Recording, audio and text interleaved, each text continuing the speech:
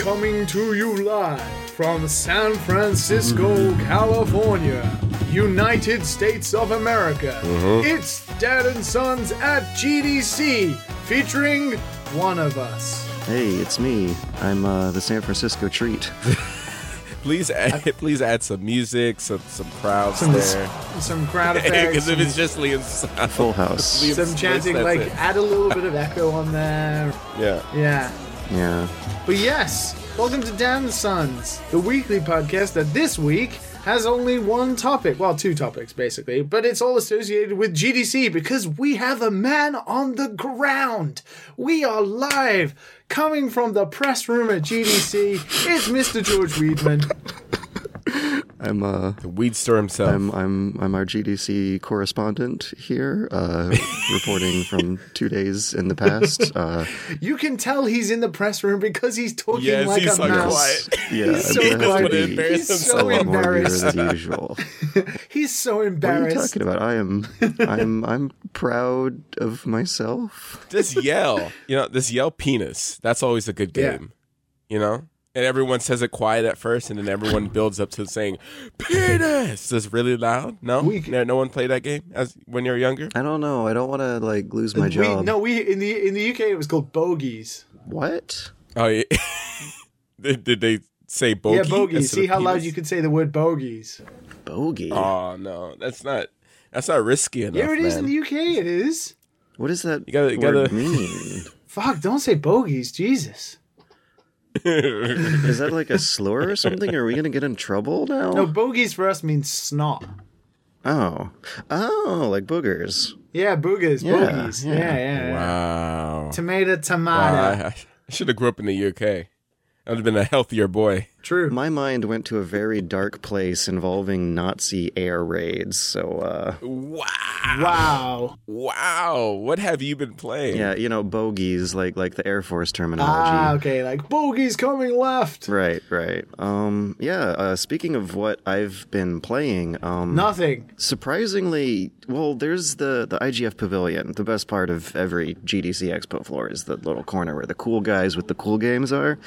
And there's one that I want to go ahead and pay my respects to called What the Golf. It's a parody golf game that is for people who hate golf. This game looks awesome. And the whole game is played with a control scheme that involves filling up a meter and slapping a golf ball around a stage. And they have some really creative side-scroller type levels almost where you have to jump gaps and jump from platform to platform using golf controls. And there's... I don't know how much of a spoiler this would count because it was part of the GDC demo, but there's even a super hot level where you have to dodge bullets in slow motion that only move when your golf ball moves. And shortly after that, there was another stage that looked like a regular, ordinary golf game where a little cartoony golf character was swinging up for a swipe, and as soon as he hit the ball, the golfer was the person who ragdolled off into the distance down the course. It's weird because you say that, and the only other game I've played this week, other than finishing Devil May Cry 5, which I finished, man. Congratulations. It's really weird because that game sort of tails off towards the end and is Yeah, doesn't it? Yeah. Doesn't it just fall off the a cliff? little disappointing. Yeah, but it's still a good game. Anyway, the only other game I played this week is a small indie title called Golf Peaks. No way. We both care about golf this week? Well, this one's a puzzle, weirdly looks like Into the Breach isometric puzzle game about you have cards that have directions and move numbered movement on it, and then you have to put those cards in order to hit the golf ball around the course. Oh my god, it's a card-based golf battler. It is a card-based golf puzzle. Not battle, puzzler. Puzzle bat. I mean, a puzzle is a battle when you really think about it. I'm sure I can come up with an excuse later. Golf is a battle against your own mind. Yes. Yeah, and your wallet. It's pretty good though. It's really cheap. It was like $4 on the Switch store, and it has some frustrating parts and doesn't explain stuff very well. But it's very nice. It has calm music and it's a pretty good puzzle game. It's cool. That's all I really have to say about that. Golf. So, Matt, you got a chance to check out San Francisco in your California travels? I have not. I am watching an RTX demo for ray tracing, and it's looking pretty sick. Yeah, I need to understand ray tracing better. There was a couple stations downstairs where they had Metro Exodus running it, as well as, believe it or not, Quake 2 from 1997. Wow. Just with a ray tracing mode button you can press. And it's hard to really gauge the difference, I feel, at this stage, not until games built for it come out. Yeah. Because if you compare screenshots of Metro and Battlefield with RTX mode on and off, like, it's a slight difference. And the Quake 2 ray tracing port looks like a kind of, like, garish Neo source port with bizarre shadows everywhere, because the game's not built for it. But the tech demos NVIDIA did with Star Wars were, like, actually looked like something not possible on current gen hardware. And Do you know what ray tracing is? I don't fully know, but there is a great visual model in this Quake demo that kind of displays it, where you can press a button and it turns on a sort of film grain looking, not a filter, but an actual real-time visual model showing the little like tiny dots. Yeah, dots everywhere of the rays that they're tracing out. So ray tracing is like the way things are rendered and how they interact with light, and the basically, like, if you have like reflections or shadows or stuff that can go onto other objects, how they interact with other things, like light bouncing off other objects that then reflect inside of other objects and stuff like that.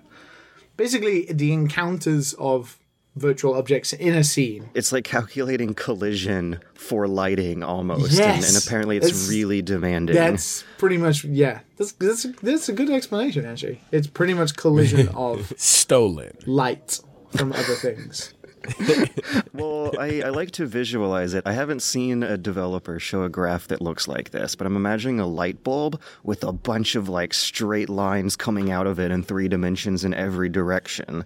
And in this Quake 2 demo, you can set a mode on that shows you the like points of collision. And so during the brighter parts of the level, you see a lot more white dots concentrated where there's lights and less so. And the dot is supposed to be the point of impact where some sort of value bounces off back that dot.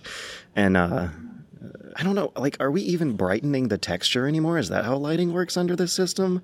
Because the textures do get brighter, but that was how the calculations worked back to my, like, Quake 3 days. It was just a formula that determined how bright the textures were going to be in a circular radius around the light source. And this is a really different way of thinking of lighting. Like, the texture might even have less to do with it than the specular quality or reflective quality, flagged some other way than by texture. Really, I'm just looking forward to, like, all these games that are using all this new technology that you need, like a very expensive graphics card, which, granted, I bought them I want to see it just be able to be in my browser. To be honest, like, that's all I'm thinking about. It's just like all these games. It's like, I don't want to rent it. Well, I don't want to buy the latest and greatest again. Well, that would be a great segue into the big theme of the show, the big showcase, the keynote, if you will. GDC. The literal keynote for GDC was the Google Stadia, and I suspect that me and Liam have. What a dumb name. Doesn't really roll off the tongue. Where do we? Google Stadia. Stadia. Begin? Stadium. Stevia. Tomato. Yeah, that's not good. That's Stavia. That's not good. I had Stevia. Okay, full credits to my friend Ryan. We were going home in the rail car yesterday, and he just kind of stroked his chin and said, "I got it. Why the hell didn't they call it?" Exactly. Why didn't they name it something else? Why the hell didn't they name it the I Google thought he was stroking Surf? something else. Oh, well, in San Francisco, apparently, there's very, very lax laws regarding public indecency. But either way, Google Surf, Google Wave. Stadia sounds like something you want to ask your doctor about, something that comes with a list of side effects that the commercial has to go through real fast. Yes, exactly. See, that's weird, because to me it doesn't, because I've watched soccer for a long time, so the word stadia is just normal to me. It just means like stadium. It just means that. I get it. Maybe that's a cultural thing. You're a sports fan. I feel like it's not the greatest name, but I mean, to me, it was like, well, okay. Yeah. If we think about every console name ever, they're not exactly great. The Dreamcast is probably the best name ever, in my opinion. Such a good name. Super Nintendo, oh my God. also cool, easy name. as we all know, and as I think we yelled last week. I was about to say yesterweek. As we yelled yesterweek, it's not the name that matters. It's not even the horsepower that matters for a console. It's the game library. But this isn't a console. It's a service. Where do we start? Wait, we already started. We started at the name. Yeah. You complained about the name. I just want to say to all those people who hit me up on Twitter, yes, I knew about this, but no, I didn't know what the controller looked like. So when I was shitting on the render last week, which was a shitty render, and the new controller looks absolutely fine, looks like a Nintendo Pro controller. Yeah. Supposedly handles really well. I did not know what that looked like. No, I don't have it on the floor. I have not been able to hold it. They just have it behind some glass cases. Probably because it's not in production, museum. So there's probably like a couple of prototypes in existence. They don't want to break those prototypes on the demos. Yes. Yeah. Yes. Well, they did have demo stations up running, and I remember when I was playing the Project Stream beta for S's Odyssey, it was pretty all right and responsive, all things considering. Partially, I expect because it was an Assassin's Creed game where you kind of expect some latency to your controls anyway. But video and image quality was fine up until you go into a forest, and all the little dots and all the little shadows of leaves bouncing off of your character and the artifacts, geometry underneath them would futz with the compression algorithm and blur the screen up a lot. And so the first thing I did when I got up to the GDC demo station for Odyssey for Stadia was walk the character into a forest and pan the camera around really fast and see what happens, and it only blurred like an eighth of the screen instead of a third to a half of it like it would during the beta. And you can't trust this stuff. I remembered from Gamescom playing streaming demos. You can't really trust the demo experience in a controlled environment like this. But that's at least one stress test I put it through that it performed better with the beta. It worked a little better.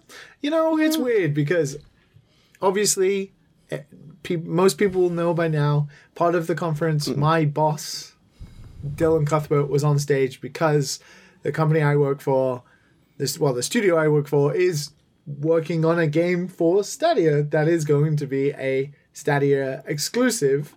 Oh boy. Which will mean that Stadia are serious about some form of. I mean, they've created their own first party studio, so they're serious about this. Feel free to make a disclaimer that you have a professional interest in this stuff, because I got opinions. I can't. Well, this is the thing. Okay? I got a strong opinion about what you just said. All I will say is that I was very proud to be a small cog of the conference, and that compared to what I've heard about people talk about it being compared to OnLive and stuff like that, this is Google. This is not a small company like OnLive that came out almost 10 years ago when the internet was a completely different beast. This is Google, one of the biggest internet providers and general companies in the world. If anybody can make this a reality, it's them. Whether it's the right time, only time will tell. But if anybody can tackle it right now, they are one of maybe 3 companies in the world who can do it. So only time will tell. And it can run on a cell phone, so that means they have solved some type of issue with the amount of speed, right? One thing that also was happening, and you even saw this on the expo floor, not expo floor, on the keynote presentation, and I saw this on the demo station, was that there were stutters, and that's because they're running it through Wi-Fi. And I've played so many streaming services. That's a core ass rule you don't want to break. You don't want to do this stuff through Wi-Fi. Wi-Fi is inconsistent. It's unreliable. It spikes in and up and down depending on if you're getting a cell phone call in the room. The reality is this is only going to work right now for 20% of the world. Me right now in Japan, I have a 15 megabit connection. I'm not going to be able to run it. Well, guess what wireless protocol the controller uses? What do you mean? Wi-Fi. It does not use Bluetooth. Your cell phone calls could potentially break your input on the controller. No, but that makes sense. It makes some kind of sense. No, technologically that works way better. like you're sending don't a know signal. if that's matching up with my personal experiences. No, no. The way you think about controls is either through Bluetooth or infrared, right? Which sends a signal to a box, which the And box thank then God has we to... don't do infrared anymore. No, but this is the point. With a streaming thing, this is different, right? Right. The way it would work with Project Stream is you would have had like a USB connection to your PC, right? With a controller. Yeah. So you're sending input signals from your hardwired controller through a USB cord to your computer, which then the computer then has to process and then send to both the visual, to send usually to the visual on the TV. And it's usually about 10 milliseconds, right? That's how games work. But before you would have had to send the signal to your computer, and then your computer would have had to send that over Wi-Fi or through a LAN cable back to the data center. And if you're streaming, you would never ever want to use Wi-Fi. Right. But that's irrelevant. So what's happening now is you're cutting all of that out, which is way slower. It's not irrelevant anymore because, like, you can see the stutters on the demo presentations on the floor right now in the building that I'm inside. No. If you're sending the control inputs immediately, like, you're not going to LAN cable your controller up. That's just not the reality, right? You can LAN cable up your computer to receive the image, but in terms of, like, the way you want your input signals to be sent, it would be better to send them through Wi-Fi. So the thing is, they're not doing direct connection. This is not what it's for. They are advertising it as a Wi-Fi service. Like they use the slate and everything. Those don't have a LAN port inside. You're not going to get a little Wii USB to LAN cable and snap it on your slate. I imagine they're hedging their bets mostly on 5G. Slate. That's what it is. They're hedging their bets on like 5G and cellular devices getting way better. No one plays Smash through Wi-Fi, just saying. I do. You and me did. I do. George, we did. I live with roommates. I can't direct connect that all the time, you know? So you have to buy a fucking adapter for that shit. I'm not going to spend money on an adapter. I don't care. Oh my God. Okay. $20. That's like ramen right there, man. That's like half of the game coffee price right there. Okay. Let's talk about ownership rights. Okay. What do you mean of the games? Yes, when the exclusive Q Games comes out on the Google Stream and Google Stream eventually goes away, what's going to happen to the game? Well, the same as any on-live service right now, like Apex Legends. It goes away, I imagine. That fucking sucks. Yeah, but are you complaining about Apex Legends for the same reason? You're not. Sure. I would love it if future historians that, I'm not directly connected with, but still care about. But you're not complaining about it, right? Like, we've spoken about Apex Legends multiple... Like, I'm not defending this. I'm just pointing out a point, right? You've not complained about that being a thing with Apex Legends, but you're complaining about it now. In the future, people probably will. Because it's a part. Yeah, but it's exactly, important right? to look at long-term investments.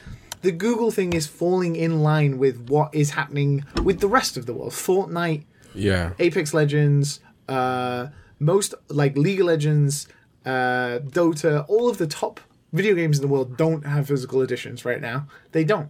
Those games are fully multiplayer only and will go away the same as these other games. And it sucks. It fucking sucks. It does. But you're not complaining about that. But it's a valid concern with this for some reason. Like some devil's advocacy going on now. No, it's just a point, right? If people are happy to play like Apex Legends and not complaining about it, like with stuff like that is fully streaming, like the convenience is there, but also the risk that, yes, all of this might go away one day. This is why I'm saying if anybody can do it, it's Google, because Google are very unlikely to go away compared to a company like OnLive. Whether Google's it's the hardware support has gone it's a roller coaster in terms of its history. It is. It truly is, right? They just shut down Google Plus this week. Yeah, because it was competing with something. It was competing with stuff that was already established. And that's where I think the Stadia strategy is wrong. I don't think they need to market it as a next-generation competitor to consoles themselves. I think they need to market it as an alternative supplementary service to add pick-up-and-play portability and extra functionality to existing games. No, they're making exclusives. You just said so. They are, because they want people to come to their service. I mean... And try it out. Why would they not? Why would they not? It feels like throwing away art. I feel like I feel like you're part of the generation that's holding us back, George. You're holding us back. It's weird. It's weird because like mobile games and like every mobile game that's ever been made, games like Obra Dinn maybe, or like games that are literally only digital, might all just go away one day, right? Mm-hmm. And that's kind of the weird, sucky future we live in. And games preservation is something I'm very an advocate for. I collect retro games and all of this kind of stuff, but it's kind of what's happening everywhere, right? So if Google just want to make their own first-party games to entice people, like Netflix, like when they made Bandersnatch, there's no DVDs of like Bandersnatch or like Black Mirror or what is it, Love, Death and Robots. Like there's no physical editions of that. If Netflix goes away, that all of that kind of goes away, right? Like I get it. It's just that you got to realize that a lot of things have went away, and this is just going to be one of those things that go away. That's eventually. True. I agree. Because no one, you think forever we're always going to have physical copies of things? That's not going to happen. Or at least eventually we're just not going to have backups of things. But there isn't an offline backup of Apex Legends. If the servers go down, you can't even play that game because it depends. You should be able to launch the client and explore an empty server and play with the physics. The game's gone. Number one, for practicing purposes. Number two, for historical preservation so that people in the future can know how the stuff plays and felt. And I love I don't know, number three, for like academic and legal research to see what kind of assets they were using and how much they showed in other places, for getting the cultural context of what was going on at the time. But you would agree with me that it's not the same game though, right? How do you mean? Once all of the actual gameplay goes away, like the game, the playing with other people in a battle royale, which is what the game is, once that goes away, it's not the game anymore. You could look at pictures or screenshots of the game, and it would be very okay. You wouldn't get the feel of how the characters move and stuff like that, but you would be it would be representative of the aesthetic and everything of that game. If I were to go back and play Halo 3, it's not going to be the same. The same people are not going to be online talking smack about my mother. It's not going to happen anymore. Everyone's in party like everything has changed, and you're never going to be able to go back and really feel Halo 3 the way it was, or Gears of War when it first came out and how people were hyped about it. And like that was part of that game. Like when you play a game like that now, it's like you can't even like, wow, this is trash. These controls are sticky. Like you don't.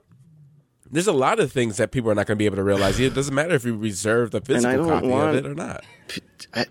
God, man, I hate hearing like you just accept that and deal with it. It's not acceptance. I just feel like it's one of the lesser concerns to do with Stadia, because you're not complaining about other things, but that isn't like if this is going to work. Like if they really just wasted so much money on this. Like if this works and that is a thing, then that then becomes a problem. But if this just doesn't work anyway, then it's all irrelevant anyway. So right now, that being a valid concern is kind of like, well, let's see if it actually just works to start with, and then let's see if the games that they actually bring out, hopefully ours is a great game, like let's hope that the games that come out are great, and then we can worry about them going away. But if the games turn out and they're bad, then it's like, well, there was a time and a place. Okay, I want it to work because people can just like load it up and play 4K games like easy. Like if that, I feel like it's just too good to be true. When I watched it, I was like, this is too good to be true. No, but if it works, this stuff has worked and not worked in the past. It did not. The performance and image quality of the Project Stream demo was really not that much of a different experience from what we were getting from OnLive in 2011. When the platform officially launches, it's going to have all this YouTube and Twitch integration that will supposedly make it a fundamentally different experience. It is maybe like internally on the back end, but not on the consumer experience. Is like batshit crazy. You think I'm batshit crazy? I think if you're comparing it to OnLive, you're batshit. You're talking about technology and infrastructure that is 10 years old now. Like, OnLive was an idea that really was great, but it just came at the wrong time. And it was literally a $10 million investment company. Like, it was just, it's not Google. It's not like what Google has, the money, the time, the power to be able to make something like this work. And the capital to fake it till they make it. Well, yeah, but fake it till they make it. That's the thing, is OnLive didn't have that. So if Google not a good thing though. That's Stadia a bad is investment in the paying off through like beginning. brute force. Yeah, but if it's bad in the beginning but gets good, what's the difference? Because if it's bad in the beginning and doesn't get good, Google will let it go. Like they. Yeah. So then it was like it never existed in the first place. And your exclusive games go away. I mean, that's a risk that people like my boss have to decide then, isn't it? I mean, I am not partaking in those discussions, but I feel like making a game these days and putting it on Steam is the same risk. You're taking a risk. Like, you make a game, nobody notices it, it fades into obscurity and dies. Or you make a game... All that hentai DLC. You make an investment with a company that is starting something new, and if it goes well, it goes well. If it doesn't, it doesn't. All those early adopters of the Wii U or the Dreamcast and stuff like that, you never know. But you have to take a risk. So let's talk about pricing. Yes. They did not announce any pricing models or and how I the don't store know is going to work. anything about that. I know nothing or about what that. share the developers are going to get, or what the long-term visibility prospect of their games are going to get. Like, if it's a subscription model, then you know a lot of indie devs who rely on long-term sales expectations versus launch successes are going to be taking issue with that front. Yeah. And if it's a individual like purchase per game, then people are going to want to require some kind of cross-platform play. Like, my eyes kind of like opened up and I was like, oh, this is cool. Once the Project Stream beta was on its way out and they gave you a license to the Uplay version and you could go back and forth with your save staying consistent. And that is kind of them. They gave you a literal free copy of the game? Yeah. Ubisoft and Google had a very generous deal going on for these beta testers. And it was super neato and cool being able to carry the same session across portable devices. And if the game is an exclusive to just the streaming devices, or if they mentioned they have cross-platform support, but they didn't specify what platforms. And I would be a lot cooler with this if I could like confirm right now that those Uplay versions could be tossed back and forth across other Ubisoft games. I imagine there will be something like that. There'll be partnerships with companies like Ubisoft where it's like, hey, look, we will provide for your platform, but we also want that to be like a crossplay thing where they can use it on Stadia, but they can also use it and download it locally on their PC. I imagine that will be similar to like what happened with Project Stream. I don't know, but... So I think the problem is that Google has the infrastructure, the money muscle, the tech muscle behind it. I just don't know if I'm seeing the business sense to pull it off, because it seems like the use value that they perceive their service having is far different from what has been advantageous about streaming services in the past, which is kind of breaking down the boundaries between platforms rather than the boundary of the platform itself. I'm not really sure what you mean by that, because, I mean, for as much as I have my worries about this, about it working, it's not going to work for me. I already know that. I don't have internet powerful enough to do that. I can't really see how Google could have really done anything different. They're going to announce everything else in the summer. Every developer who's probably signed up for it already knows what Google's plans are and have still signed up for it. It's not like developers don't know. They've signed, like, it's not like Ubisoft have signed up with it not knowing what they're going to make out of it. Of course. So all these developers who have signed up for it, it must be promising whatever contract that is being offered from Google. But like signing people like Phil Harrison and Jade Raymond to run like first party studios, I'm not really sure how Google could have approached this any differently at all.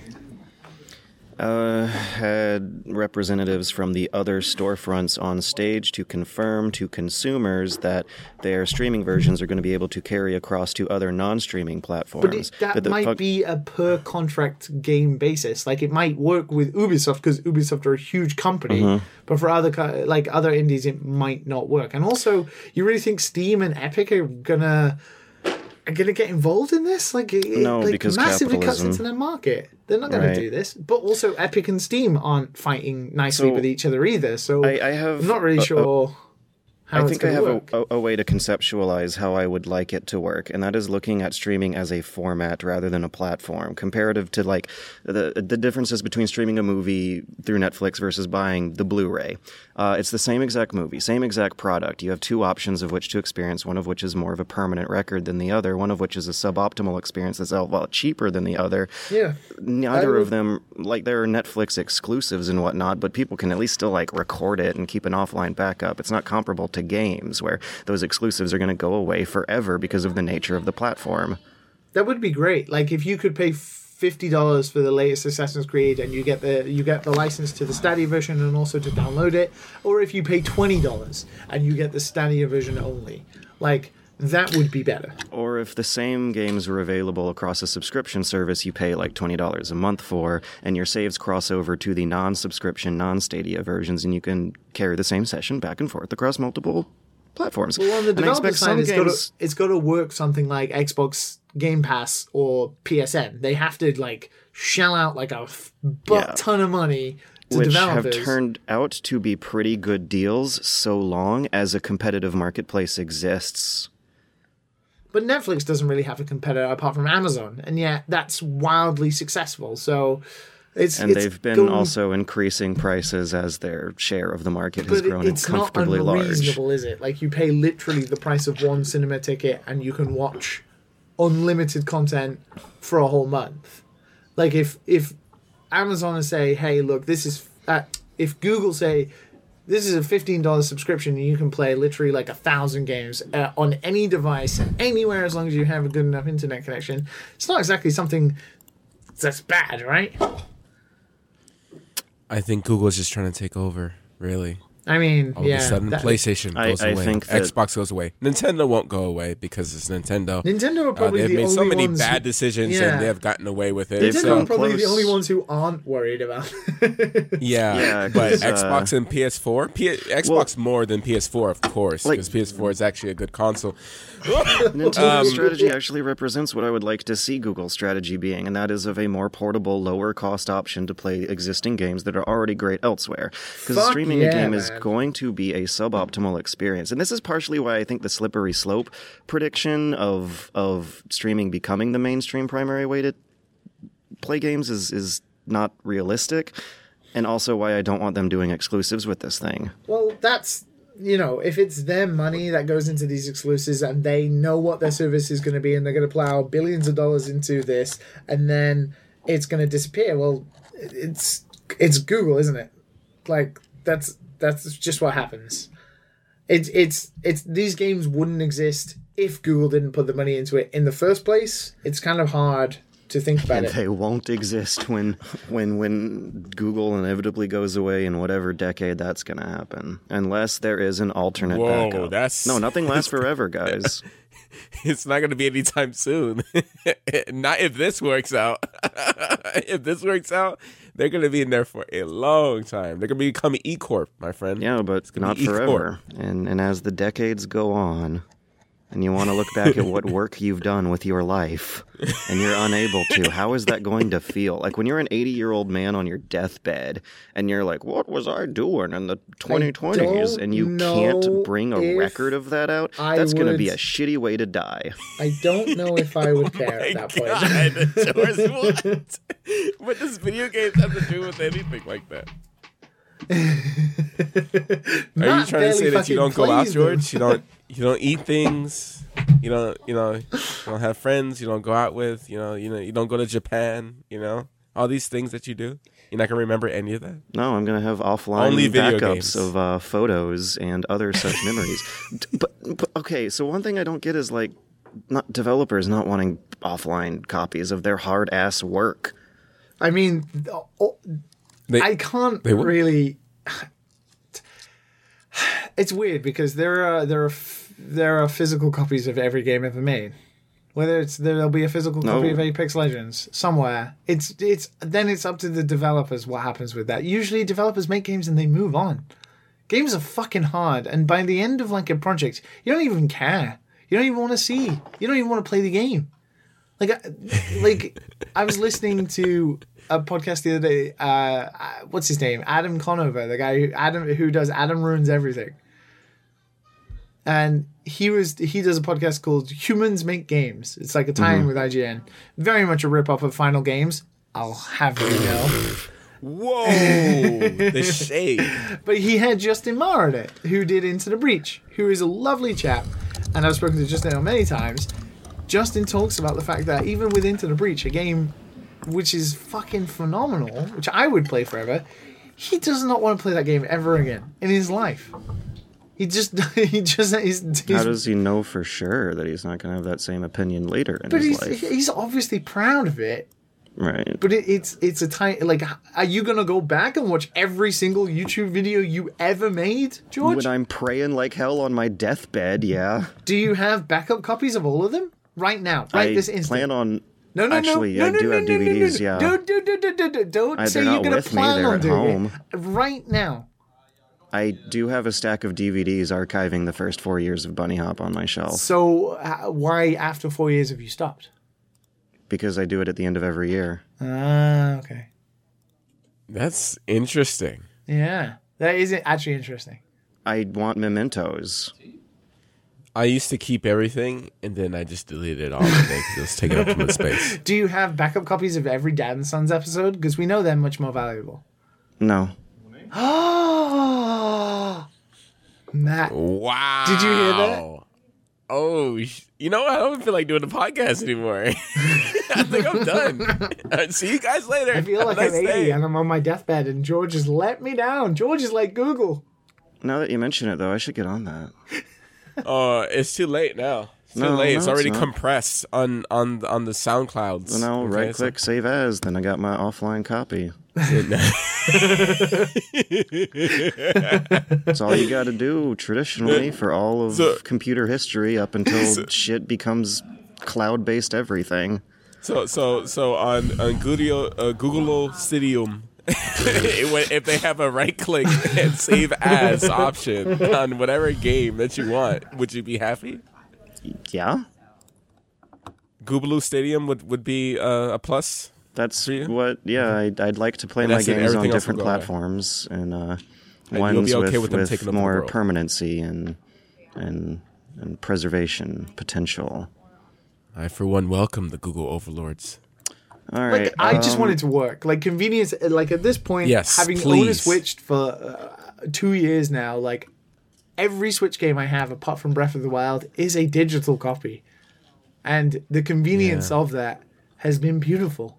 Like, I take my Switch everywhere, and being able to play every game I own for that particular console doesn't feel like I've been buying those games. It feels like I've just been building up a collection on that device, and I like it. And if if you lose that Switch, it's gone forever. If I drop my Switch on a bus and I lose it, like, they might be gone forever. But it's the risk I take for the convenience. Because Nintendo is garbage in everything they do. And everything they do about their console is garbage. What? Why can't you just download the same games you paid for? Why? Yeah, Sorry, I'm not going to go on a rant. I'm not going to go on a rant. Agreed. That sucks. And it's, if you lost your Switch and you had all those digital versions, like, it's going to be fucking hella hard to get those back. It's like the only console I play other than my PS4. So you play two consoles? No. So sorry. Well, I only play PS4 because, like, a new game comes out. But, like, my Switch, I actually play it, like, constantly. Me compared too. to I take it everywhere. PS4 is like, I don't load up my PS4 I'm like, oh, I'm gonna play this game I have installed on here. No, I got a red box and I'm playing the PS4 just for the sake of this, that game. Yeah, it feels so like the Switch is something different. It's more of a community thing. Like, okay, I'm gonna play with somebody. I'm gonna play some Smash. Yeah, or something like I procrastinate turning on my PS4 like for ages, but with the Switch, I just press the fucking button and it's on, and everything's fine. Yeah. It's user But friendly. I make sure I'm very careful with it because that's a lot of money in there. But yeah, Project Stream Beta was totally comparable to OnLive. It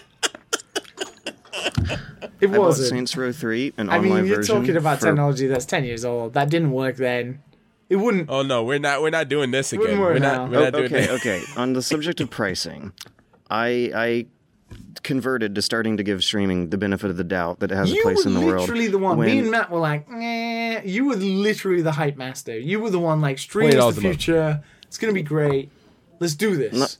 No, $20 a month. Okay, the internet, I feel, is actually way more hostile towards streaming than I am, and I feel like it has use value that is for specific situations that the people who want to make all the money in the world are not going to want to embrace. See, OnLive convinced me that this stuff was not terrible and awful when they had a sale going for $1 games.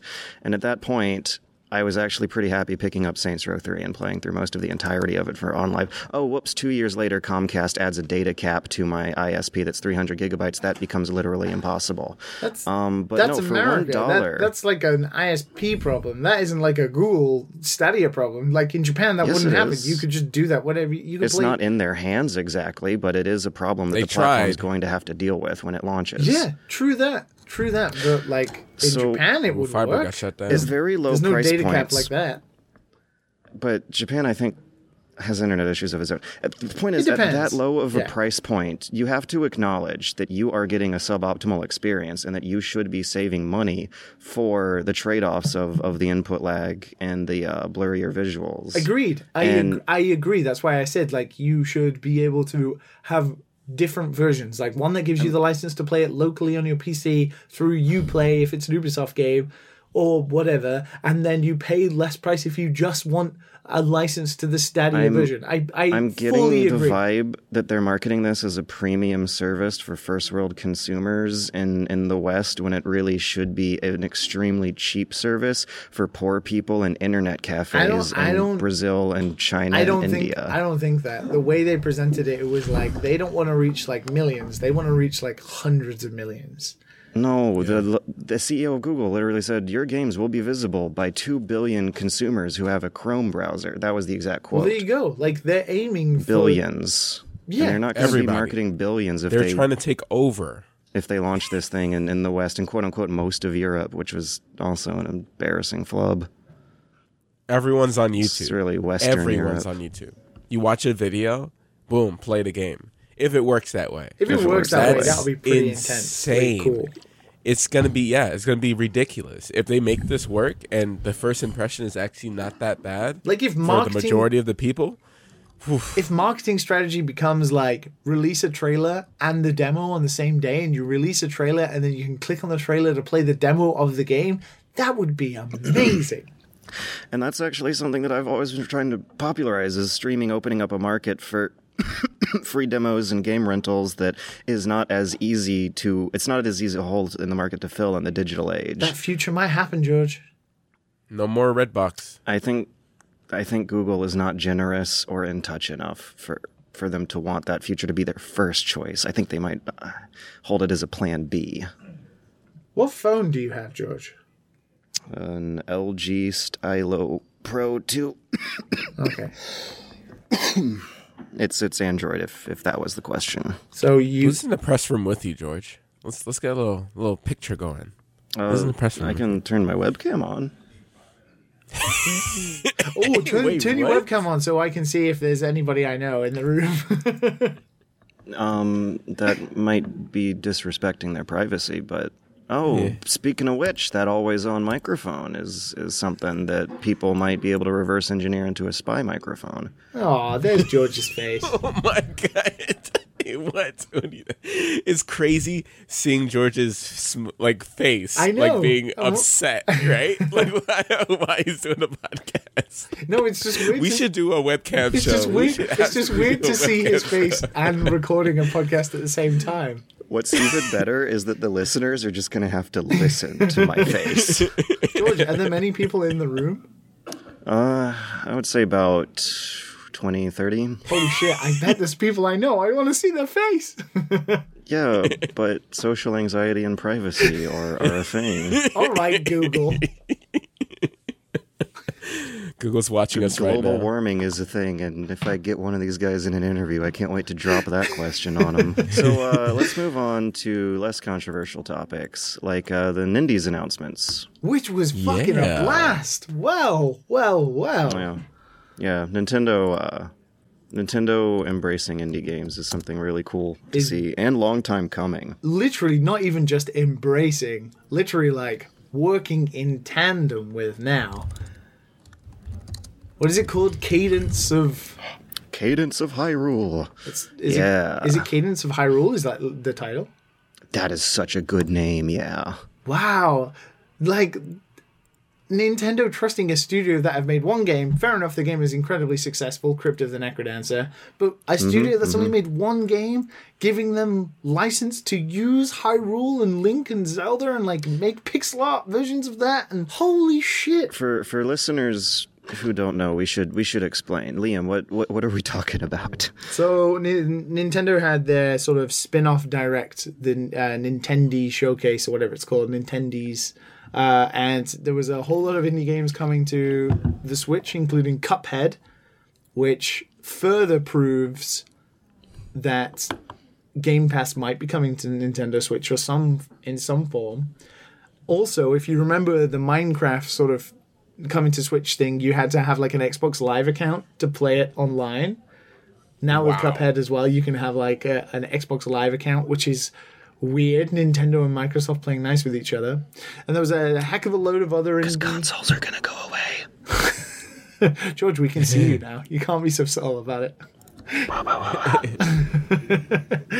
And also cool games like Nuclear Throne and other stuff coming to Switch. But the big one was at the end, was that there is a Crypt of the Necrodancer sequel coming. Crypt of the Naked Dancer sounds a lot more interesting, to be fair. Yeah, Crypt of the Necrodancer sequel coming, but it is a tie-in with The Legend of Zelda.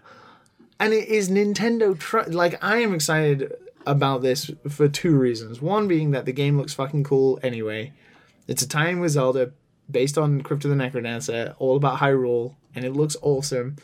The second is that Nintendo are trusting an indie studio with their IP to make a game, which for me is so perfect game to match it up with. So good. Nintendo games are so driven by like music and color and character to start with that having Crypt of the Necrodancer, which was always fantastic. Come to think of it, I think GDC 2013 was me laying eyes on Crypt of the Necrodancer when it was but a demo at the IGF Pavilion.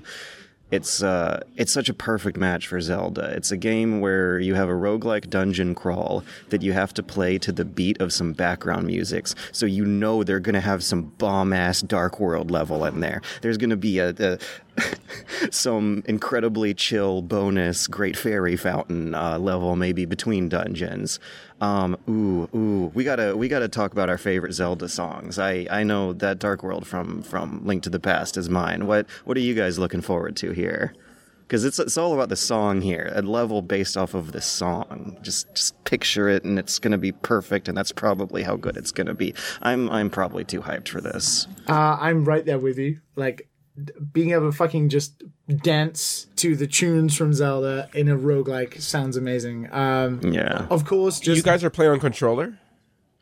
Yeah. They had DancePad. They actually had DancePad compatibility with the PC version, but the game's a little too complicated for that. I've tried it out a couple times. Just making sure. Okay. Yeah. Because I never played the game, and I never was in it. I played it on when we went out to, I think I was with you, George, when we went out to a couple of the, I guess, MomoCon or DragonCon. And I just... the Mega Booth at the Tabernacle, too. Yes. Yeah. Is it worth getting into it now? It was one of my favorite games the year it came out, if not you beat it? Indie Game of the Year. I didn't beat it all the way through. It's a super difficult roguelike, but I got most of the way through and just had fun the whole time. Oh, Liam, are you gone, Liam? I'm here. Oh, okay. I thought I heard some background. No, I'm here. No, that's me. That's the room. That's George surrounded by people. Yeah. Man, there are so many good Zelda tunes. Like, if they take any from like the Wind Waker orchestral era onwards, would be amazing as well. But I imagine, considering like the style they're going for with the pixel art stuff, a lot of it's going to be like remixes of like old Zelda tunes. I believe the one they use in the trailer is the overworld theme from Link's Awakening, which is getting remade as well. If they do stuff like Bolero of Fire from Ocarina of Time, that would be amazing and stuff like that. Oh, Lost Woods.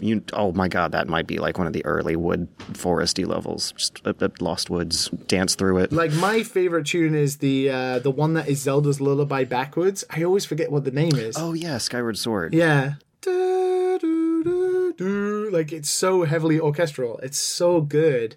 That is an amazing tune, and if they use stuff like that, that would be incredible. But yeah, any like Nintendo game with great music is a candidate of getting turned into a Crypt of the Necrodancer spinoff now, I guess. What a cool little trailer. And the most exciting thing, as I was trying to say, is that Nintendo working with indie studios, which means Nintendo are accepting pitches from indie studios to make Nintendo hybrid games is so fucking cool. Yeah. Like, yeah, if this is like a trend, if this is like the start of a trend, and we see more stuff like this, like, oh God, we could be in a world of like amazing first-party Nintendo games and amazing third-party Nintendo games. You've seen a lot of indie games kind of recapture the nostalgia of early Nintendo titles, almost more so than Nintendo is willing to invest in themselves. Like comparing Axiom Verge to Metroid, for example, giving that guy the license to just do his own 8-bit spin-off Metroid would be... Don't do that. Keep doing that. Like, doing homages is fine. Do that, right? That's great. We get amazing games like... Axiom Verge being like a Metroid spin-off, and Fast Racing RMX being like an F-Zero. Yeah, that's right. There hasn't been a real F-Zero game, but there has been being like an F-Zero. Fast Racing. No. Let's do more Mario and Rabbids and Crypt of the Necrodancer Cross Zelda.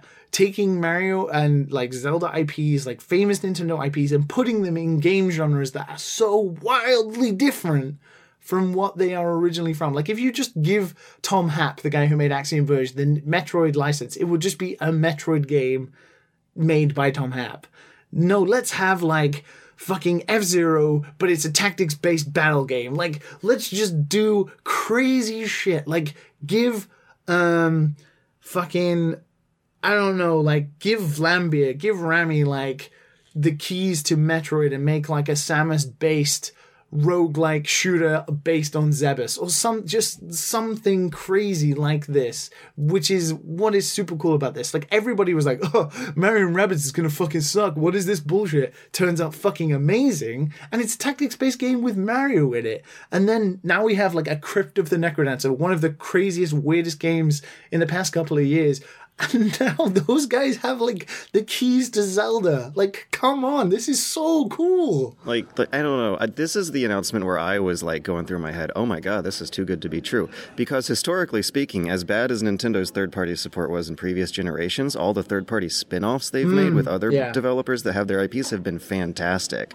Like, you had the, in the turn of the millennium, there was Capcom making Zelda games, the Seasons and Ages and Minish Cap. And you were also just talking about Mario and Rabbids. Like, even in the modern age, the third-party spin-offs have been great. And this just, like, to me means more third-party spin-offs, except in the hands of developers who have proven themselves before to do great Nintendo-style games in the first place. Yeah, it's like, I'm expecting Seasons quality here. It's hard to imagine it going wrong. Well, the thing is, like, Nintendo are not going to let these games go out or these pitches happen unless it's of some quality or they are, in tandem. So they're gonna probably have mostly the same Nintendo polish and quality, but that weird zaniness that indie developers can offer, like. And that's the zaniness also that Nintendo is still known for, as the rest of the industry has so serioused up and browned and bloomed up. Nintendo's kept the kind of zaniness that you do see evocative of the indie spirit as well. Yeah. The whimsy, the fun, the color.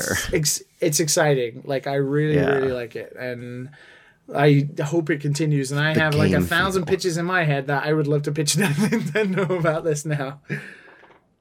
It would be amazing. So, I just want to play a bunch of these indie games, like Katana Zero, Darkwood. Yeah, Darkwood's great. Like, Darkwood's going to be great on the platform. Katana Zero looks fantastic. Sounds so weird. My friend is looks Pedro. Like a Detroit Become Human game. I can imagine me having more impetus to actually beat Cuphead when I'm doing it in my free time than when I'm doing it with my George, immerse myself, turn the phone off, turn all the lights off in my apartment video game time. George, you're gonna have to like take out insurance on your Switch because your Switch in portable mode and Cuphead, I don't know if good idea. Yeah. But I'm not gonna buy that because I know what's gonna happen to me. I'm gonna throw that Switch across the room. Yeah. I bet Cuphead looks fantastic on a smaller screen. Oh my god, I bet it does. I just now thought of that. Yeah. You're gonna be shrinking that image down to the point where you can't see any of the pixels anymore, and it's just gonna look gorgeous. Oh my goodness, it's great. Like there was a great Indies showcase. Nintendo truly, it looks like they are investing in building these partnerships up with indie studios and having stuff like Nuclear Throne just be like, it's out today, doing the Apple. It feels like a cliche to say it at this point, but perfect match for the Switch. Yeah. But like, that's it. Just like, make it a part of your showcase and then be like, it's coming out today. Holy shit, that's amazing. I'm going to buy it. And not even that, just also being like, and also, we love indies. We're going to make like a 50% off sale so you can have all of these indie games right now. And just, it's smart from a business point of view. And it's also smart from like winning the gamers over point of view. So, last but not least, you guys want to talk about the awards? Before we move on, Matt, what have you been doing this week? I have been playing a game that looks really, really good, right? A lot of story, a lot of time invested into it, but it could be a little bit boring at sometimes. What do you think game I'm talking about? It's for the PS4. Detroit describes Beyond Human. A lot. It describes a lot. That's boring, open world. With a lot of story that looks promising and great. Red Dead Redemption. Okay. It's not. All right, because everyone's gonna say, "Oh, Matt doesn't like another game." Like, listen. Like, it's fine. I'm enjoying my time with it, but man, you're on horseback quite a lot. Roaming through that empty desert. Hold A. Yeah, it does not care about your time at all. You're like, okay, it's like a simulator, basically. Like people have been saying, it's a cowboy simulator. It basically is, because you're done with a mission, and then you have to like race across this big open field for about 5-10 minutes just to get to the other mission. And it's just like, okay. And then when you get to the mission, it's really short and quick, and the missions are great. It's a good one. Some guy just walked past the camera audience. So the audience doesn't know what the fuck is going on. He was staring. He's at like looking deep into the camera. Yeah. Good thing I have headphones on. I kind of feel like playing an indie game now compared to just going back and playing Red Dead Redemption and have to travel across vast distances. Have you played it, George? No, just the first one. Just the first one? I've played it. Yeah. Yeah. Did you beat it, Liam? Did I? No. Wait, no. Yeah, I did. I did. Actually. You did beat it. I did beat it. Yeah. What do you think after beating it? Should I continue? There's a part in the game where it changes up massively. Should I walk out? Spoilers? Don't spoil me. Okay. I'll spoil that. But there's a bit where it changes up to that. It's pretty fucking cool, but like. Okay. All right. I'll keep playing because it's not a bad game at all. Like, it's not even an average game. It's actually a really good game. I just don't know. No, you could put it back in. Good. Yeah. Just wanted to not hear the spoilers. It's just one of those things where it's just like, oh, okay. In the very beginning, it's better now since I spent a lot of money on a better horse to move faster. Yeah. And now they seem to like. It seems like in the beginning, they make you do these long distances because I guess it's more immersive. And then later on, they start skipping it. They're like, oh, you want to head back with me? And then you do like a cinematic cutscene thing where you walk with, you ride with your fellow companion back to the camp or whatever like that. So it seems like they're doing that a lot more now. So it's not as bad. It still happens where you're just like, okay, I'm going to have to travel this long distance. And some random... There's a lot of Dragos are gonna. There's a lot of horse exposition. Yeah, it's, it's. I played a few hours of it, and I'm only on I just got to chapter 3, and I'm like, oh my god, oh my god, this game is too long and too much. It's like, but it's good. There's like in every little piece of the world, it's always like a little story behind it. I think part of it is just like I'm playing this guy Arthur, who sounds like, like the type of people you would meet in the wrong neighborhood of Georgia. And I had to get over that. I'm like, I'm just waiting for him to say the N-word. Just waiting for him to say the N-word. It's like, yeah. I'm only in the West Coast now. I'm surviving. But yeah, I think I'll reserve my judgment until I beat it then. Since I've kind of already gotten used to kind of wasting my whole day running across the whole field. And doing these things. But yeah, is that kind of, am I kind of getting what you were talking about, Liam, when you first played half of it? Yeah. Because you seem to be okay with it now since this huge part has happened. But in the beginning, you were like, it's the same. It's the same. I mean, the story is what's good about that game, I feel like. I don't feel like the gameplay is too intricate, which from like a weirdly nerdy point of view is like really fucking cool, and like there are so many gameplay systems in that game, but ultimately it's so slow paced at times, it just is boring. So slow. Oh, there it is. So slow. Very slow. So slow. It is very slow. It is exactly like a Western movie. Like if that's the feel that they were going for, they definitely nailed it. Yeah. Like it's just slow pace. It's not a Django Unchained. It's like more like those old school.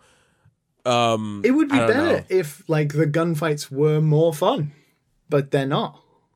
Then I just use one gun. And it's the repeater, the carbine repeater right now. I upgraded it, and that's pretty much it. Yeah, The fun part I hate the pistols. They don't kill fast enough because all I want to do is just kill them because it's not like, I don't know. It's not fun. It's not like, I'm just doing it because it's there. Yeah. It's like I like shooting people in the head with a one shot, and that's pretty much it. Yeah. That's what I like about that game. The fun part of that game is when you do like the one-off character missions that are quirky and weird, and you learn a little more about people in the camp who seem pretty cool, and that's when the game's at its strongest I haven't point. done any of that yet, though. There wasn't a mission where I'm just like, yeah, that was cool. Like, yeah, you robbed a couple trains. Did you do the really getting drunk one in a bar? Yeah, that was fun. That was fun. It's pretty fun. It's fun. Like, there's not many of those though. A lot of it is kind of more the same. They're very like not more the same, but like it's just. I just want a fucking car. Yeah. I want to get in the car and ride somewhere instead. Just grabbing on the horseback and holding X to follow behind someone while you like, grab a bag of chips and put it in your mouth. Like it's just like it's like, okay, everything is automatic almost sometimes, and it's a weird game. It's a very weird game. It's different from their GTA games, that's for sure. I'm guessing Red Dead Redemption 1 was like this. I couldn't get to Red Dead Redemption 1. No, there's a lot more emphasis on gameplay with that game. But okay, well that's it. That's it for me. Okay. Well, I've preloaded Sekiro ready for tomorrow to dig into that, and I hope that allows me to spend some more time with my PlayStation 4. During its final moments.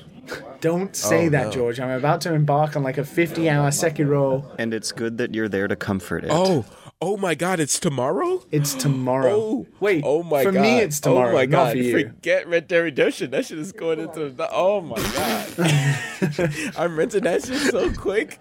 The reviews, so the embargo lifted on the reviews 2 hours before we started recording. Safe to say, From Software continue their streak. Oh, I am playing the hell out of that game. Supposedly, oh my God. Supposedly, according to reviews, it's more difficult. How is that even fucking possible? Oh, great. Never mind. Never mind. I don't want to play it anymore. Oh my God, we got a 9.5 from IGN. Let's see what else we got. A 9 from Game Informer? Polygon's got one. I don't want it to be more difficult. I think I would enjoy this more. Think it's difficult. This difficulty more than I do Dark Souls. Yeah, because Dark Souls is like, oh, big man across the corner smashes you. That's the thing is, I think with this one, I think the difficulty is that the game plays different. It's not like getting smashed in the face and taking a shit ton of damage. Yeah, it's just like the way you face the combat. Movement instead of is more skill based than it is like, oh, I just got let me 50% of my health remember this away. pattern. Yeah. GameSpot's review in progress is at a 9 out of 10. Damn. Wait, how can you have a review in progress and give a score? Don't just well, that's a let it be. Just let it be. Let these Quote, while I have invested upwards of 30 hours into it, there are still a few more locations I need to explore and bosses I need to beat before the credits roll, and I'm excited to do it. But there's also a score attached, a 9 out of 10. I guess they always do that. I don't know, 30 hours is a pretty significant chunk of fucking time. Like, there isn't much that's going to change unless the game absolutely drives itself off a cliff between that and the end boss after 30 hours. It happens, though. It's always been my personal policy not to put a review out until the game's complete. Yes. That is a fair point. But 30 hours is a heck of a long time. The bad, they say, is that sometimes, quote, sometimes it's just cruel, quote. Get good. I saw a mock-up of, the Google Stadia has like the Google Assistant button on it. Someone had posted like a screenshot of Orenstein and Smile, and it was like, please help me with this. And the Google Assistant response was, get good. Oh, snap.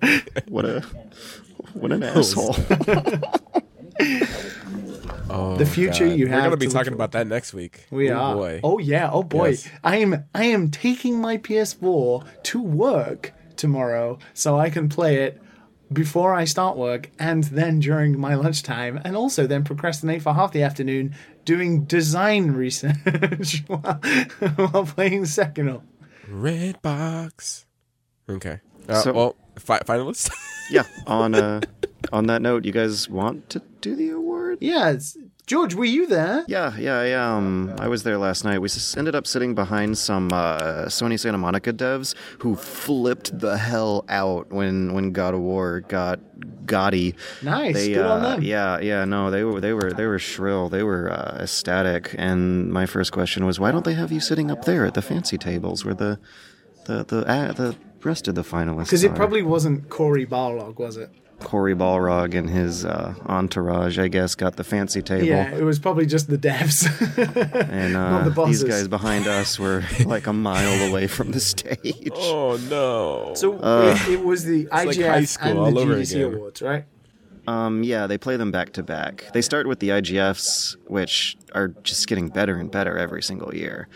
Like, every time when I've sat through these awards, I walk out being like mad that I've endured so many years of reading comments on the internet talking about how bad the Spike VGAs were and like are back then when I was going to the first few award show, when these have always been around. They're such a like well-informed, respectful, and well-produced, and insider-aware version of the video games Oscars. But for some reason, I guess it doesn't have the marketing. It doesn't have the capital enough to fake it till they make it for a random Joe Blow internet commenter to regularly be watching this stuff. And they're so good. Like, I kind of teared up a little bit when they were doing the Lifetime Achievement Awards this year. They did a biographical piece on the company engineer at Fairchild who made cartridges for the F system and interviewed his family about how important it is to give respect to just like lackeys in the office who just look like them and have normal jobs like them that end up becoming extremely significant technological contributions to humanity as the decades roll on. And it was... Ooh, it gave me tingles. They had a sort of obituary type reel where they were playing a list of names and faces of game developers who have passed away this year but worked in the industry in the past, and they went back to people who were there in the 70s and 80s and have been retired for years, but they still put a lot of research into this to make sure that like everyone doing some kind of work is respected and honored during these awards in some kind of way, and that is beautiful. I love this show. Yeah, shout out to Kelly Wallach and her team for the IGF. They do a really good fucking job with that. And it's also such a good who's who in indie gaming right now. Like, my favorite part of GDC is the award show, and my favorite part after GDC is coming home with this big list of games to play. There were some new ones to me that I really want to check out. Mirror Drop, I think uses ray tracing. That might be a good visual demo to understand how ray tracing works, where a lot of what you see are like infinite puzzles of mirrors in front of each other with crazy optical illusions extending out into infinity. There's a really cute looking cell phone game called Florence, published by Annapurna. Annapurna had a big presence this year in the awards. They are carving a path out. Noita is a side-scroller physics-based action game where every single I don't know if I want to say every single pixel on the screen, but every chunk of everything you're interacting with is going through some kind of physics simulation. And there's moments where you see like entire screens full of water splashing and colliding with the geometry in real time, and fire effects that look really good that eat into the ground and decay it underneath you. Nice. Wow, Mirror Drop looks ridiculous. But I also just want to shout out that Hypnospace Outlaw totally got snubbed by not being in the narrative category. Well, it only just come out, so I don't think it could be counted, right? There must No, it's in there. They've got nominees for Hypnospace, and Hypnospace was the one I was rooting for. How is that? How is that even possible? Like, they must have like a cutoff, right? Because that game came out last week. Yeah. So actually, you bring up a good question that I don't know the exact answer to, because one of the games on here was What the Golf, which has no public demo, no public release, but stuff that's... What was that's the category, though? Because if the category is like good-looking upcoming games, it was excellence in design. Oh, okay. That's weird. The category. Which was won by the best dudes in the world. Into the Breach. Opus Magnum? Oh, that was the other one. There was another GDC award for best design. Yeah, that's the GDC awards. Those are different from the IGF awards. Yeah, the IGF best design was Opus Magnum. Zachtronics. Absolute fucking genius. Also, how the hell that guy is real, I don't even know. Good job to Into the Breach. I'm happy. I'm happy they got their award. They totally deserved it. Also, Obra Dinn like wiped the floor with a lot of these. I would like to technically step in here and say I won 3 awards last night. Wait, what? I won. Matt, didn't you know? I won 3 awards last night. Oh, you can't say I won. We won. There you go. No, Obra Dinn won what? Best? A lot. Let me Control F, because it was in both shows. It won the main prize. Excellence in Narrative. Yeah, Excellence in Narrative. It won the overall IGF Best Prize, the Seamus McNally prize, which means it was the Game of the Year for the IGF. And then it won something else. I think there was 3 awards that it won. Congrats to Lucas. Like, thank you for letting me be a small part of that game, but fuck me, that game is so good and it deserves those prizes for sure. I don't understand how it beat Genital Jousting, though. Genital Jousting is... For narrative? Yeah, for excellence in narrative, yeah, apparently Genital Jousting has a storyline. Yeah, and it's a really good storyline. I don't understand what's going on. Now you know, like this is a great like crash course on what games are really cool and interesting this year. God, we need to play that game. And I actually wrote down a quote from the presenter before she went through the nominees that included Genital Jousting as a Best Narrative Award. She basically said all games have a narrative, whether it's intentional or not. And I guess the story of trying to worm your genitals out of the way of other genitals has emotional ups and downs of a roller coaster of a narrative experience, just like any other. No. Like, you never played the multiplayer for that game? Not Basically, myself. you're supposed to stick your genital inside of their bodies. Inside of their genitals. Yeah. It's between the two balls. That's why you see a little X right there. Mm-hmm. I think the balls are synonymous with being like an ass as well, right? Yes. Yeah. You should look up the trailer for that. It's a great game. Really good. Yeah, it's a great game. So the third award that Obra got was Best Narrative for the GDC Awards. Wait, oh, so it won 2 Best Narrative and then 1 main prize. Yep. Wow. Congrats to Lucas. That's crazy. Well, thanks, guys. I'm going to retire now. I won the IGF, technically. Oh my! You can't say you. But it's Lucas Pope. No, you were there taking the award. I have literally nothing to do with it whatsoever.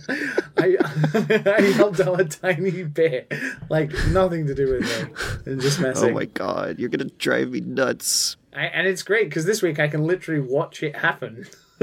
During the nighttime, I've had laptops hook up to the hotel TV, and we've gone through these games. Hypnospace Outlaw, recommended, love it. Whole room cracked up. Music is hilarious. Jokes are hilarious. The internet humor there is of our generation. Our boy, Nitro Rad, did a video on it yesterday. Very good video about it. So if you're interested, you should watch that. Be putting out a hilarious interview with the hilarious developer next week. Paratopic, it's called, is also comes recommended. First person, almost feels like a Quake 2 style. It feels like Gravity Bone, 30 Flights to Loving, Quadrilateral Cowboy. There's a lot of Brendan Chung inspiration you can see in that one that has you going through a multiple playthrough absurdist crime smuggling storyline. Nice. And Obra was the other game we were playing, which, of course, I mean, you can hear about that in any other media outlet in the world. But, again, good stuff. Got shivers when... Make sure you screenshot my name when you finish it, George. Oh, my God. You'll never let it down, will you? So, yeah. I think that covers a lot. Congrats to all the winners. Mm-hmm. Congrats. Ding. Grats. Into the Breach winning Best Design is like the most deserved thing in the world. So, shall we wrap up? We shall. You have GDC in to do. Live from San Francisco. It's George Weedman. I am missing the Into the Breach postmortem right now for this. That's the only reason I wanted to go this year. Well, I'm going to watch it on the Vault later because I like podcasting with you guys too. Can I just mention how weird this is, like, for all our fellow sons and fathers and children and out there, our daughters, our sisters, our mothers. For me, this has been a really weird GDC because I'm not there, but George has happened to be in the same room as my boss and my colleagues on multiple occasions during this GDC, and it's like two worlds colliding. Would you like me to relay messages to them? Tell them I'm working hard. I will tell them that I have seen and heard you working all the time. That you are constantly talking about how much you love them. It's so weird to be watching the Google thing and like see my boss on stage, for him to then walk off and message me saying, how'd I look? For then George to be messaging me about the announcement on Discord. It's super weird. Yeah, I saw his indie soapbox too about self-criticism and Did he do a good job? Yes, he did a good job. Well done, Dylan. Well done. He'll never hear this, but well done, Dylan. So, I'm going to go check out some more IGF games, and then I'm heading to a talk on level scalability and destructibility in Hitman 2. Nice, right up your street. You know, I was planning on going to the Into the Breach postmortem, but I'm happy I spent that time here with you. I'm not. I wish I was watching the Into the Breach postmortem. Oh, but you're going to see it on the Vault later, and I don't know if this weird, more technical, because you know that one is gonna be there. Like, they put all the big stuff in the Vault. Yeah. I mean, most of the stuff comes out in the Vault, just like sometimes it takes like 3 years for it to be uploaded. But hopefully stuff like the... Because they want your $600 pass, your $2,500 all access. That's one thing about GDC they need to fucking look at. My goodness, it's so expensive. They need to move the industry out of this city in general, I think. In case you're wondering, there are no emails and no Dad Den this week because of George's inevitability of him sitting in a room with 20 people right now. But next week we're back to normal. So send your messages and your submissions to dadandsonspodcast@gmail.com. And any other feelings or thoughts you may have, we do read them. Not always respond to them, not always talk about them, but we do read them. So your words reach our eyes. And maybe one day Matt's eyes. Wow. Wow. I was going to say something, but you beat me to it. Thank you. I appreciate it. I appreciate it making it negative. Uh-huh. Yeah, you're going to have like a little bit of an easier schedule from now on, right? You kind of... Yes. You got more time to read fan mail. Yeah. I have a job that respects my time a bit. Yes. Matt, I give you some advice for free right now. Yeah. Don't read last week's YouTube comments about Devil May Cry. Oh, God. Oh, God. They did not like you. Yep. Of course they did. Don't read your comments this week about Google Stadia, because I imagine how those are going to go. Oh, about Devil May Cry 5, let me say this. I was watching someone do an S rank with Nero on a demo, and he was doing stuff I didn't even know existed. Yeah. Do you know what's really weird? I didn't play the game for a week, and then I went back completely fresh and played it, and I S-ranked 3 missions in a row. And you know, I want to propose one cool idea for Stadia that directly folds into this, and that is basically jumping back and forth from a YouTube video of like how to do super crazy DMC tutorials to DMC. Actually, I don't know, come to think of it, Alt-Tab already exists. But you don't have to leave the game anymore. Yes. You can just But with state share... Oh, how to play DMC 5 without, getting everybody mad. And then, that should pop up. That video should pop up. But with state share, you can go right into it. Literally, Neo riding his sword in midair. Like, what? I didn't know he could do that. Wait, what? The game doesn't tell you that. You literally can, do, aerial moves with your sword. Okay, ride it like a skateboard. Like Tony Hawk. Literally in the air, dude. You sure you don't doing DMC? stuff I never knew existed. The game doesn't tell you that, though. Oh, my God. Let's didn't we say we were going to wrap? Yeah. Bum, bum, ba-dum. Bum, bum, ba-dum, ba-dum, ba-dum.